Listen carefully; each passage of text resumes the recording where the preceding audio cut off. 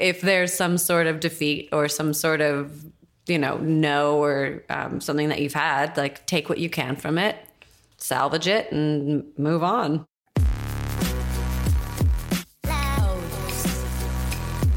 If you're a person who's heard the word no from a boss, an ex, a team that cut you, a job market that didn't want you, an accident or diagnosis that left you debilitated and depressed, or felt paralyzed by any setback that you just weren't willing to accept, this is the show for you. 10,000 No's is a roadmap built by guests who have blazed trails, silenced critics, and overcome the odds by facing down their fears and transforming their failures into fuel. I don't care if you're young or old, healthy or sick, there is always an opportunity for growth. This is Matthew Del Negro, and you're listening to 10,000 No's. Welcome back to 10,000 No's. April has been the month of Huge in France. Last week, I was lucky enough to sit down with our lead and the inspiration for the show, Gad Elmaleh. If you haven't heard that one, go check it out. And today, I have the pleasure of talking with Gad's baby mama on the show, the hysterical Erinn Hayes. I'll keep the description brief because we discuss a lot of her journey together, but the big thing to keep an eye on relating to the overall spirit of overcoming 10,000 no's as it pertains to Erinn's story is her abrupt departure from a television show just as she was about to uproot her family and move them across the country. Yes, folks, this is an occupational hazard for actors. It's happened to me. I have been replaced. But the way it happened to Erinn, the way she was told or not told, actually, to leave is bananas. But they say that success is the best revenge, and after the initial shock and depression over the loss of a regular paycheck, Erinn picked herself up and got back in the game, luckily for us. Not only did she succeed in landing the role of Vivian in Huge in France, but shortly after we wrapped, Netflix decided to give Erinn and her former co-star from the cult favorite Adult Swim series Animal Hospital, Rob Hubel, a spinoff of their own with the upcoming comedy Medical Police. A real-life mom and wife when she's not juggling her career duties or renovating houses, Erinn tears the notion of the glamorous Hollywood life down to the studs and talks about overcoming her own 10,000 no's. Here she is, my friend, co-star, Erinn Hayes. I guess one of the questions I have for you is, were you one of these kids that was from like 4 years old, you knew this is what you were going to do? Because you strike me as very funny. You were. Yeah. I totally was. I mean, I've always been the performer kid, like doing plays since I was very young. I always knew that I wanted to act. Did all the plays in high school, and then strangely chose a college because it was close to snowboarding. Sometimes I think I did more research on where my kids went to kindergarten than I ever did on where I was going to go to college. I knew I wanted to study theater. I knew they had a theater program, but I didn't look into it. Yeah. I didn't specifically choose the school. And then when I got to University of Colorado, I went to Boulder, and someone was like, "Oh, did you come for the theater program?" And I go, "No, is it good?" And they're like, "Yeah, it's like one of the best BFA in the country. Are you going to audition?" I was like, "Oh, what is it?" "Yeah, I'm going to do that." And kind of stumbled into this, got very lucky at that age, stumbled into a good theater program, studied that, and was like, "I'm going to, move back to San Francisco because it has more integrity than Los Angeles." I'd never been to LA. And, moved back to San Francisco, did a play, was miserable, and then moved to LA. It was like this shining light of like, oh, this is where I should be if I want to work in this industry. Yeah. So it did that, but had known the whole time since being a kid. I was like, this is what I love to do. Like, how old were you when you... I think I was probably like 8 years old when I did my first play, like The Grinch Who Stole Christmas. Yeah. And then was like theater camps when I could. And we had a great community theater program where I grew up. And so starting in, I think, 5th grade, we would do, it was like, kind kind of what doesn't exist in at least LA public schools now is a theater program where you actually do Oklahoma and My Fair Lady. And starting from early on, was the lead in all these plays. So sometimes I'm like, oh, my glory days of musical theater were like in 5th, 6th, and 7th grade. Yeah. Playing Eliza Doolittle and Lori in Oklahoma. And were you always, because you are really naturally very funny. Was that something, you're welcome. Was that something that you kind of was recognized early on, or did you kind of not discriminate as far as like what you wanted to do? Because I mean, I definitely didn't think of myself as a comedic actress, probably until I started getting work here in Los Angeles. I just wanted to do anything. I love all of it, and trained in all of it. But once you get in certain doors, those are the doors that continue to open for you. Yeah. And it becomes increasingly harder to get the other doors open. So once I got enough doors open in comedy and saw that in comedy, I was a little bit more of a commodity, I guess. Yeah. People responded a little quicker, a little faster. I got more out of it when I went down the comedy road. I still seek out drama whenever I can, but my representation has to work a little harder to get me seen for that. Yeah, which is something that people that I want, people that listen, there are a lot of young actors, and they don't necessarily realize that. You could look at someone's career and go, oh, well, she's just got, things are coming easily to her. It's like, but then you have this whole other section that you're interested in, that now you're almost a victim of your own success. Yeah, I remember not, like, there was this whole conversation for a guest star on what, maybe it was like some Stephen Bochco drama, like the one where like it's a crime a week kind of thing. Like This is not. You look at the people on there and you're like, you're not getting huge like famous people as guest stars. You won't even see me. You're not even going to give me 3 minutes of your time to come and try to cry in your office so that I can be dead mother, like number 2 on the call sheet or whatever. Like, you're not, like, I can't. It's like, I just did this X, Y, and Z, and I can't come in your office for 5 minutes. So what's your response to that? How do you deal with that? You hit a wall, and do you just go, all right, whatever, I'll keep going doing this comedy? Or I know you're writing right now. You've got a screenplay that I believe has comedic elements in it, but it's also got more of a drama. More of a drama. So that's one of the reactions, but that's now, like, how have you kind of dealt with it along the way? When you come up against a wall or people say no to you, what's your MO, or like what's your, I guess my thing is just to keep having the conversations with my representation, to be like, what's out there? What is it? Let's try for this. Like, or, if you're coming up on a pilot season, to be like, hit the dramas hard. Let's hit it. And like the people that will see me, I will go and like dance for them and just chip away slowly at that wall. And then you get one part and you're like, okay, we'll send them that tape. I cry in that. Look at, I'm like, my baby was dying. My baby was dying. Those are real tears. Like, come on, so then you got to just milk what you got and just slowly chip away at that wall. That's the thing, until you get that, like, one thing that maybe gets a little bit more views, so people will start to see you in both ways. Well, funny, because before we started recording, and we don't have to go into this here, but you were telling me something. You have a beautiful house here that you and your husband like built and or rebuilt, I would say, right? And I was asking about it, and even the way you guys did that was resourceful.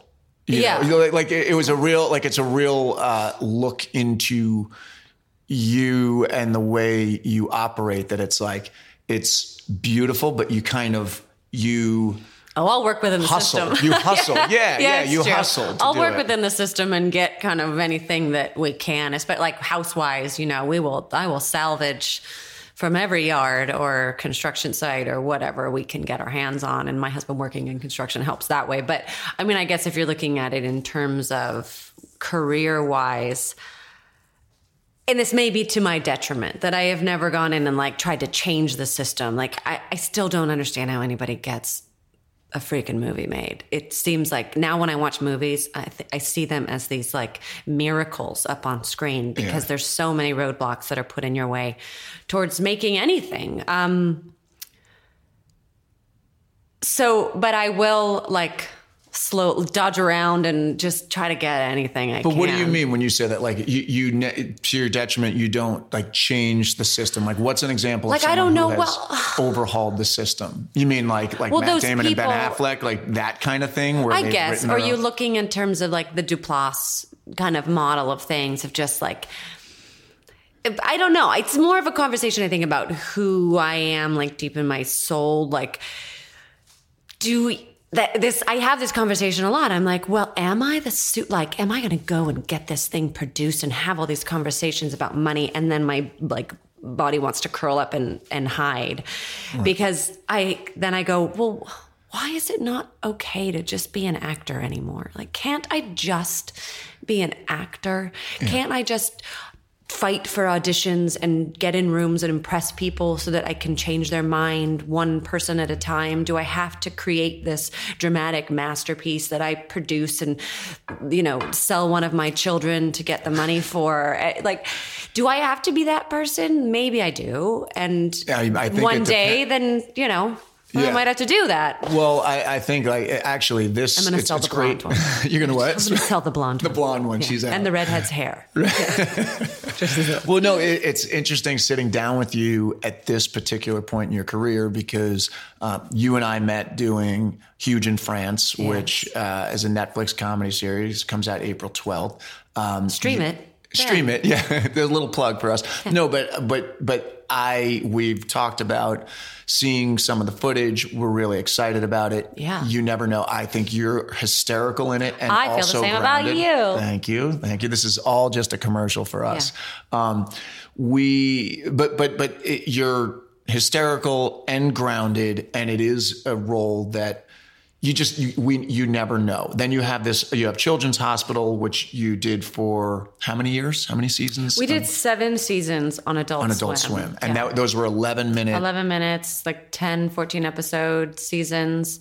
So 140 episodes. And now there's, would you call it a spinoff? It is. It's for sure a spinoff called Medical Police. And it's Netflix as well. It'll be Netflix. Who knows when that comes out. By the time this drops, we will have finished shooting it. Yeah. But I'm looking forward to it. So you have these two things that may be... that's the crazy thing that people listening don't know, and they don't know. It's like, and we're going to get into a little bit. I want to get into your Kevin Can Wait story because I think people need to hear this, that this is whatever business. I sit down with people in all different businesses, a lot of entrepreneurs, athletes, and it's the same for everyone, but it's definitely there for us, what you have to overcome. Here's what I will say about these 2 Netflix shows. Like, I'm excited about it. You're excited about it. We've seen bits of it and it looks good. But what I don't trust these days, because I've had so many experiences like this that just don't pan out, is that energy and that vibe where people are like, wait till the world sees this. Everything's gonna change. And when I see people like on sets nowadays who are maybe a little younger or they don't have as many credits, they haven't been working as long, get that thing, and I'm like, don't buy the car, buddy. Don't tamp it down, because like to get all excited about that and have it not happen, or have it just not really do what they thought, or you look at the final product and you're like, I have yet to have that kind of expectation met. Yeah. Honestly. Same. Met. Like, other than Children's Hospital, which had its own little cult following and to this day remains one of my favorite things I've ever done, everything else was like super hyped. Like, wait till everybody sees this show, you know? Yeah. And then it got canceled within the first season, or wait till they say this is going to be huge. You definitely need a publicist for this one. Yeah. Nope. You know, I am like the queen of the one season shows. Yeah. And then the only time I got a second season, I was fired. Right. I'm like, oh God. Which I really want to get into. Sure. But before that, what I was going to say was, as I had this conversation with my agent yesterday, I said, I saw this. I really like it. The creators really like it. The only thing I can walk away with is when we did it, I had a great time and felt like we were making something that was funny and special, right? Yeah. Now I've had that before, and then I've seen the thing and I'm always like, this one, I watched the footage and I was like, they did what I experienced. And I'm like, that's good. So now I just go, you know, I've kind of forgotten about it since we wrapped. And then I saw that and I got excited, and I'm trying to zap my memory so I don't. I know. But what I can walk away with is this. I said, at the very least, I think it's really good. I think it's really funny. I think people that I am friends with, that I like, will find it funny. I have no idea if it finds an audience, but I can at least go like, I'm going to be proud of it. Yeah. Whether or not it gets seen, that's a whole other That's all can I of care worms. about. We can't at control this that point. though. We can't control it. Yeah, we can't. What I care about is, did I have fun on set? Am I proud of my work? Did the check clear? 1, 2, 3. Anything above that, it's it's great. if like those 3 things happened for me, had fun, proud of my work, check cleared, then anything else is bonus. Yeah. And I can't count on anything else, because it's such a weird game that we play, because you're so excited and you can't deny the excitement in your body about things, but you play this stupid game with yourself where you're like, I'm not excited. Yeah. No, it probably won't go. We probably won't do another one. It's, you know, it'll probably just sit in there, and some people will like it and some people won't, and then it will disappear. Yeah. But then when you hear news that it didn't go or that it did go, that's when you realize how much hope you'd been holding in your body, because you're either like devastated and everything drains out of you, or you're so bubbly and excited. You're like, oh my God, I guess that was there the whole time. Yeah. It's such a weird. The thing is, it doesn't matter what weird. you do. It will be what it will be. And I've had both stances. I've done the one where like, nothing's going to happen. Nothing's going to happen. And it didn't really happen, or it happened to some degree. And I've done the one where I'm really excited and it doesn't happen to that degree. And it almost doesn't matter, but it's, you can't guard yourself against it. And in a way, my stance right now is like, you know, you get hammered down so many times as an actor that when you have something that you feel good about, why not celebrate it a little bit? You know you're going to get hammered down again at some point. You know what I mean? Why not kind of celebrate it like between now and then? Act like it's a huge win, and you get hammered down. Like, even if you were lying to yourself, then you didn't even enjoy it and you got hammered down. It's like, why not go like, all right, you know, it's going to be great. And then you know, it's the fall is a little further, but it's still a fall, because you're lying to yourself if you say that you can't do this, or you can't launch a business. If you're an entrepreneur who's listening, you can't launch a business and not care about it. Yeah, no, I don't think, shouldn't. You know, and I mean, I think my mindset in it, which you have seemed like you have a much better mindset that keeps you more positive. Like, I'm all in. My thing is always like, why couldn't it succeed? Why wouldn't I get the part? You have to go in thinking it's going to be a huge success. And then at the same time, that's what I always say. I always say, you know, hope for the best, expect the worst. Expect the worst, which can free you up. Yeah, if you nobody's ever going to see this, but I'm going to have a great time and try to do my best. Right. You know, or if it's an audition, like, I'm probably not going to get it, but you know, for these couple minutes, the part is mine, and they have to watch me do it. So I may as well like have fun, and also, why not me? Right. Why that person? Why not? Right. You know? Like, someone's got it. I mean, this happened. Someone's got to get it. Why not me? This happened we were in New York over Christmas, and we were late to get to a restaurant to meet the rest of the family. And we pull in, and it's a packed parking lot, and the front spot, like right near the door to go in, was open. And I was like, why not us? Yeah. Someone's got to have that parking spot. Someone's got to have it. Why can't we get it? Yeah. I think it's a little bit of that. It's like, the dial goes around at some point. If you stay in the game long enough, once in a while, it's you. It points on you, or it doesn't, and then I feel very lucky that I have had it point at me a bunch. Like I haven't I've had work, which is great, and have had small portion of success within that work. But it's more than a small portion. But yes, I understand what you're saying. Where your mind goes when there is no work, or if you keep maintaining that. What am I trying to say? I guess like what you're saying, like that hopeful thing. If you let it get too high, then the fall is.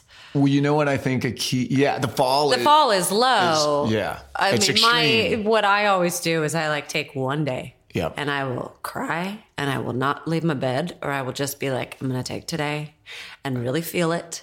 Because if I don't feel it, I'm going to bury it and take the day. And then tomorrow I'll get up and I'll, set me up for another audition and what else is out there. And, that kind of feel the disappointment and move on. Because if I don't, then it's just like bottles up. Yeah, then it just stays with crazy. You. The other thing that I've found is this podcast is a perfect example, or writing a script, which we're both doing now is another example, is what can I control that, and you can't really control that either, because the podcast people still need to listen to it. So everything I'm doing relies on other people. But I think that's just the deal. So it's like a script. Yeah, I could write it on my own. Nobody can tell me not to write. Then again, when I want to go make it, I've got to convince people to give me money and convince actors to be in it and all of that. So it's always relying on other people. But I think the more I've found, the more that I can do that's within my control, the more I can kind of maintain a steady balance. Otherwise, if all my eggs are in the basket that's controlled by them, then I'm really screwed. Yeah. It is the last few years for me, and I will count later 30s into early 40s, which is where I am. Don't tell Hollywood. She's really 28, 24. Just look super old. Is wrapping my head around luck and how much of this business and any business is hard work, the talent to do the thing you're working hard at, and then there's that element of luck. Mm-hmm. And I have so many friends who have not gotten the kind of luck I have. And then I have a ton of other friends who I'm like, you lucky son of a bitch. You didn't know when you went in for project XYZ that it was going to be this huge thing. You're talented, but you're not any more talented than a ton of other actors I know. Directors, insert whatever. You just got lucky. And after a while, as you slowly get older in this industry, you go like, did I miss it? Like, did I miss the luck? Was I not in the right place at the right time? I guess I'm just going to keep hoping for it, keep being ready for it. Yeah. So that I can know what to do with it when I get it. But there's that thing of like, shit, where's that bit of luck? That's and that's the part you just cannot control. No. And you can control, I think. You can control how much you put yourself out there. Yeah. So I think that's what you can control. And again, I keep coming back to that, like, what can I control? What can I control? All you can control is like, do you get up to the plate again? Do you get up to the plate? And are you ready for it when you get it? Like stay ready. So that's when I go, and it's the old, what's the old saying? It's when preparation meets opportunity. The challenge, I think, and like the demons that sounds like get to you, I know they get to me, and I know they get to like every other actor I know, is when you are in the trough, when you're in the valley. When you are 8 months without a single day of work. Yeah. I mean, you're when I think about the Huge in France that we did together and my role, I actually think the reason I got that role was the awful period I went through right before it between Goliath. I didn't work for 8 months Same here. Before that. I had done my Goliath. I loved, and then I couldn't get work. I literally broke my hand punching a wall because I was so frustrated. Are you dad?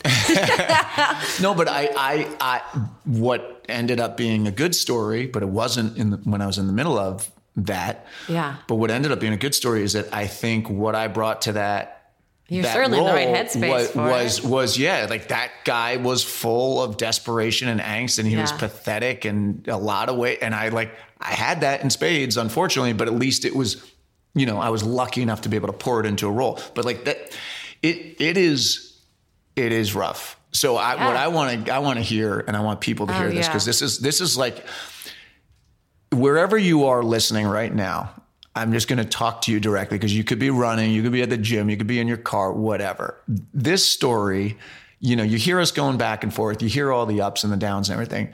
But Erinn's story with Kevin Can Wait is like, it's like you actually did the thing, you got, quote, lucky. Yeah. And then walk us through that. Well, it was interesting. That job came after a significant dry spell as well. I mean, the recurring theme is that we both have many significant dry spells. Significant dry spells, which is weird as an actress getting older in Hollywood. They're just getting longer. It was one of these things. It was during pilot season, and they sent me the script, and it was like this Kevin James thing. I'm like, I don't know that I want to go be Kevin James's wife. I don't want to be. That sounds like a really typical sitcom wife. Passed on it. It came back with a totally different script. And I was like, oh, hey, look, she's funny. So went out, flew, met him, met all the guys. And I was like, all right, I can bro down with these guys. I can play with that energy. Got it. Had this huge time slot. It was his big return to television. Moved myself to New York to do it. Was kind of struggled through this 8 months of being gone from my family for 3 weeks, home for a week, gone for 3 weeks, home for a week, which is how they shoot sitcoms. And again, I had never had a proper second season. I've done a number of sitcoms. I've been very lucky in that way, but it would always be a sitcom is 22 episodes a season. I would get 18. Yeah. I'd get 14. I'd get 6. It was never had, number one, a full season. And we got a full season, and then they ordered 2 more. And it was oh my God, this is actually happening. It was a decently fun job. Every job has its things. And then we got picked up for a second season and was oh my God, it's actually happened. We're doing it. I found an apartment. My whole family was going to move out. We got this apartment that only a network paycheck could afford, told the principal at my kid's school that we were pulling him out. My husband quit his job. We bought a pop-up trailer to go cross country. We started paying rent on the apartment on June 1st, and on June 2nd, I got fucking fired. Out of the blue. It shook me to my core. I am I've never been fired before. I'd never been fired like that before. I've had tons of pilots not go. I've had tons of projects, excuse me. I've had tons of projects fall apart, but I have never just been unceremoniously shit-canned. And also, it was my manager that called me. Nobody from the show called me. They didn't.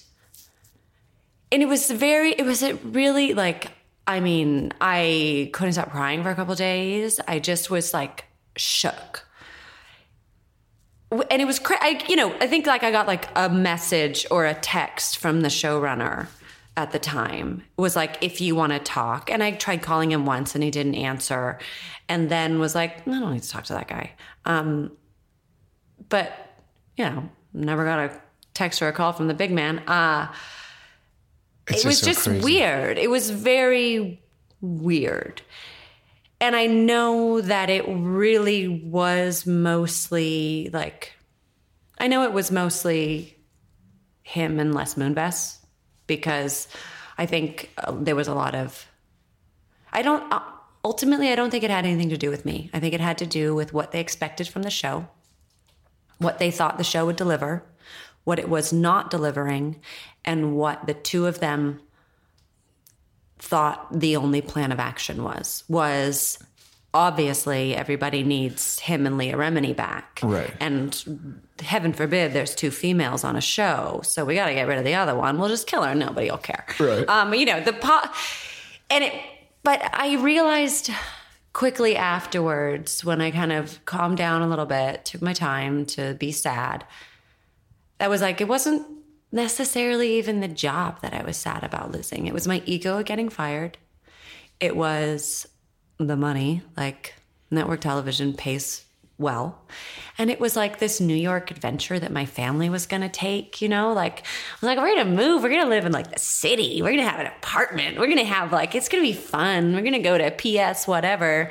And then I had to laugh. I was like, oh my God, I took a job for the money and then I got treated like a disposable commodity. So why am I surprised about that? I shouldn't be surprised about that.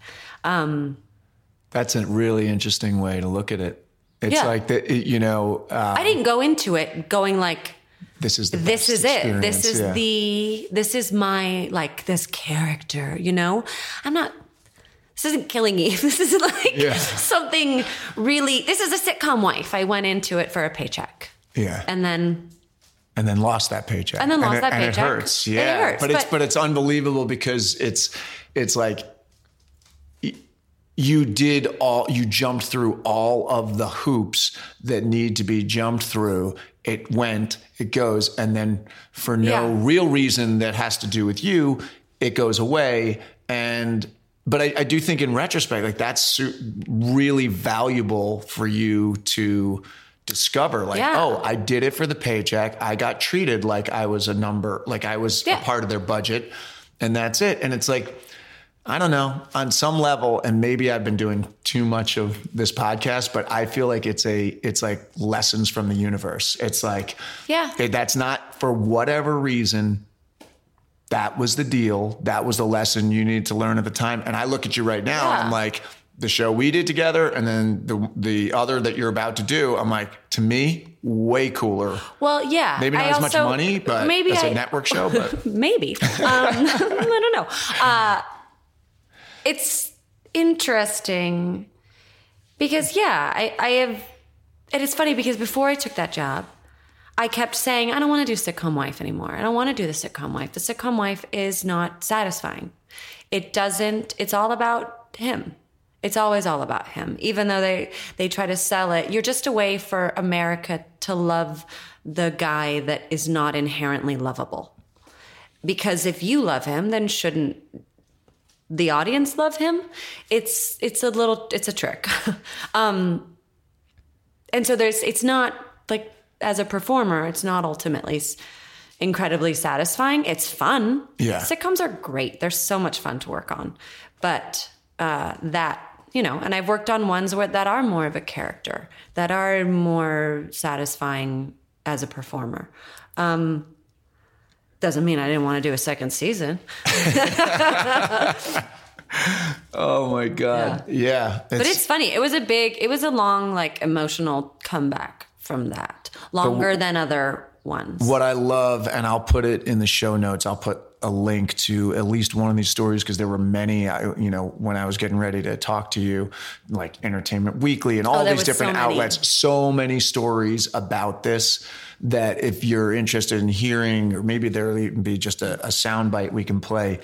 But the sentiment that I heard was like everybody was on your side. They're like, how could this happen? And, ultimately it's like I think you end up being better, stronger for it. But, what a rough thing to go through, Yeah. The positive of it was that, honestly, getting fired was the most press I've ever gotten. And because and there were certain elements within, the studio and the network, because it really became clear to me that with the people who did reach out, friends from the studio and the network, that they didn't have a whole lot of say in it. And the show that I got right afterwards that Bryan Cranston produced, Dangerous Book for Boys, was almost like Sony's way of like, we're sorry. We're sorry. Peace offering. And it was, that job was like this like soul healing kind of one. It was such a balance, because then I went on to this job where it was all about character, and it was all about real emotions, and it was the mom and it was the wife, but it was so very, it was healing. It was a healing kind of show where I got to go on and really dig into a script and dig into the character's experience, and with creators who really wanted the truth of that. Yeah. You know, Bryan Cranston is so deeply committed to truth and character and experience. So getting to work under him was perfect for that time in my life. Kevin James, in my opinion, looking back, did you a favor. Like, he killed off the sitcom life in you. Yeah. You know what I mean? Yeah. It's almost like he like took you. Yeah. You were like, I don't want to do this, and it took you out of your misery, and there you go. And now you're doing much more interesting things. I'd be a sitcom wife if it's her story. Yeah, exactly. And where I have a sitcom husband. Yeah. So I want to give you a couple of questions. Okay.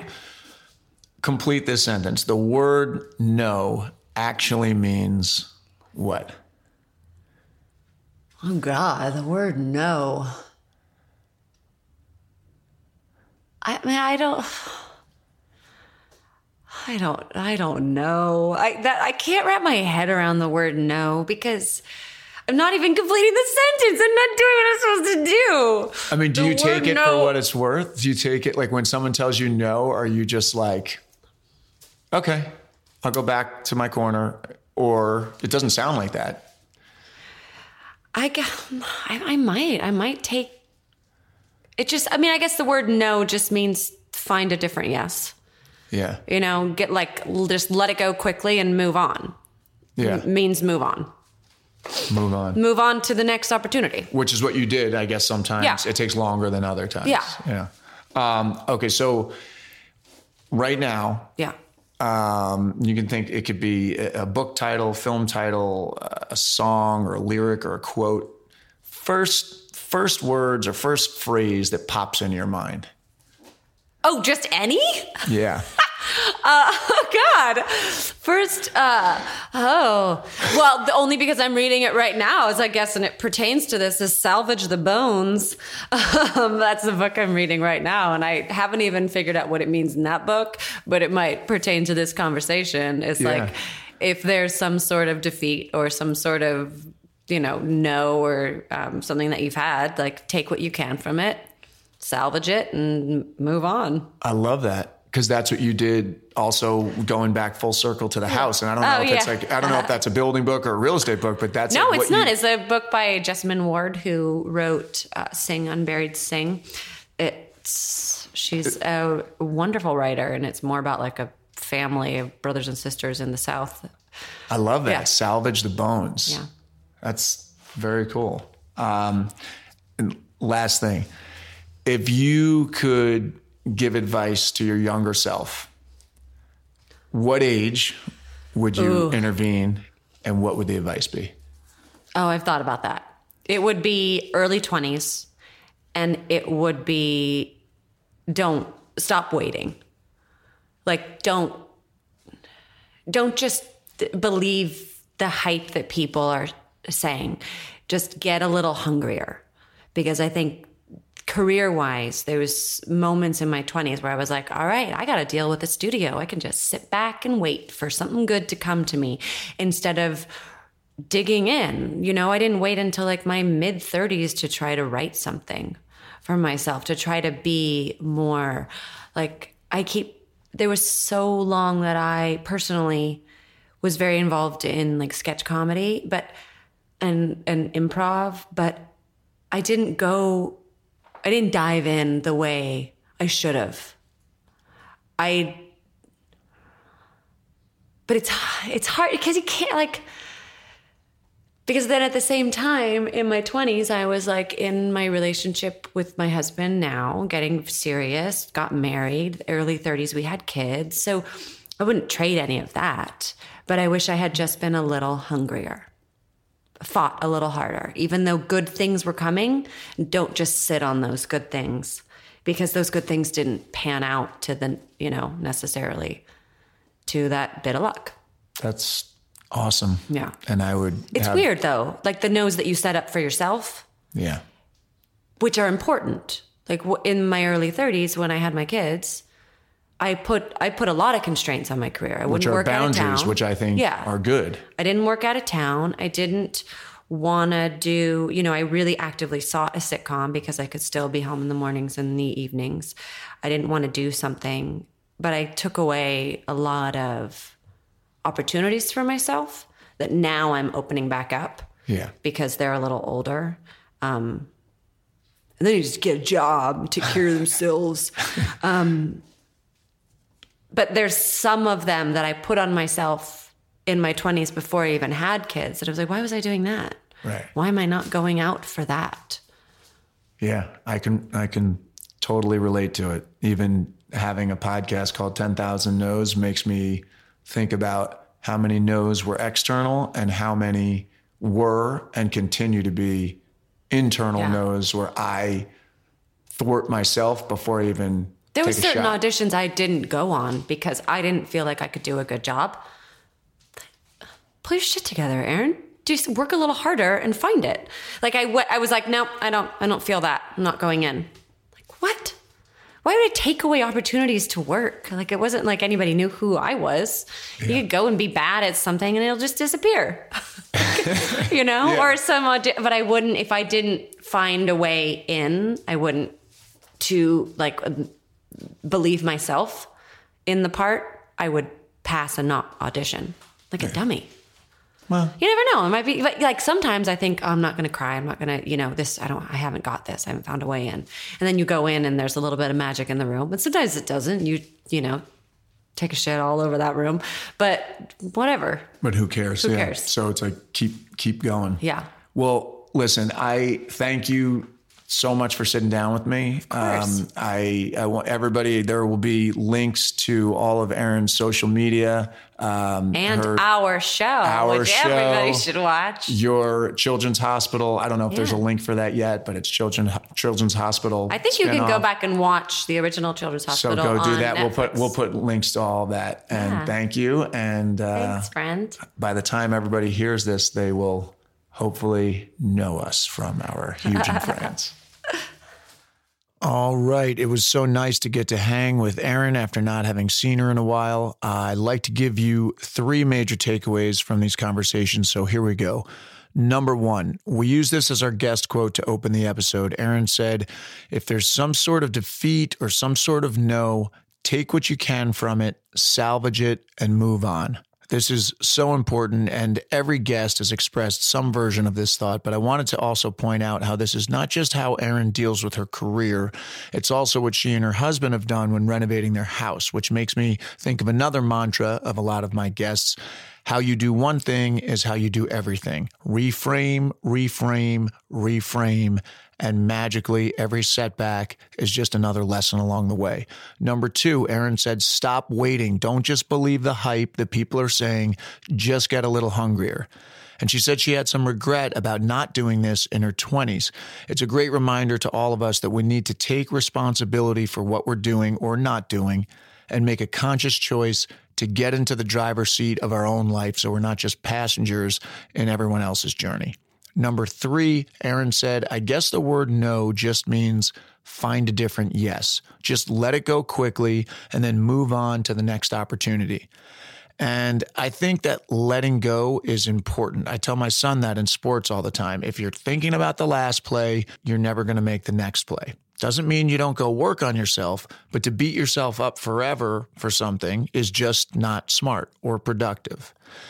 And so I am not going to beat a dead horse right now. That is it for my takeaways and the episode.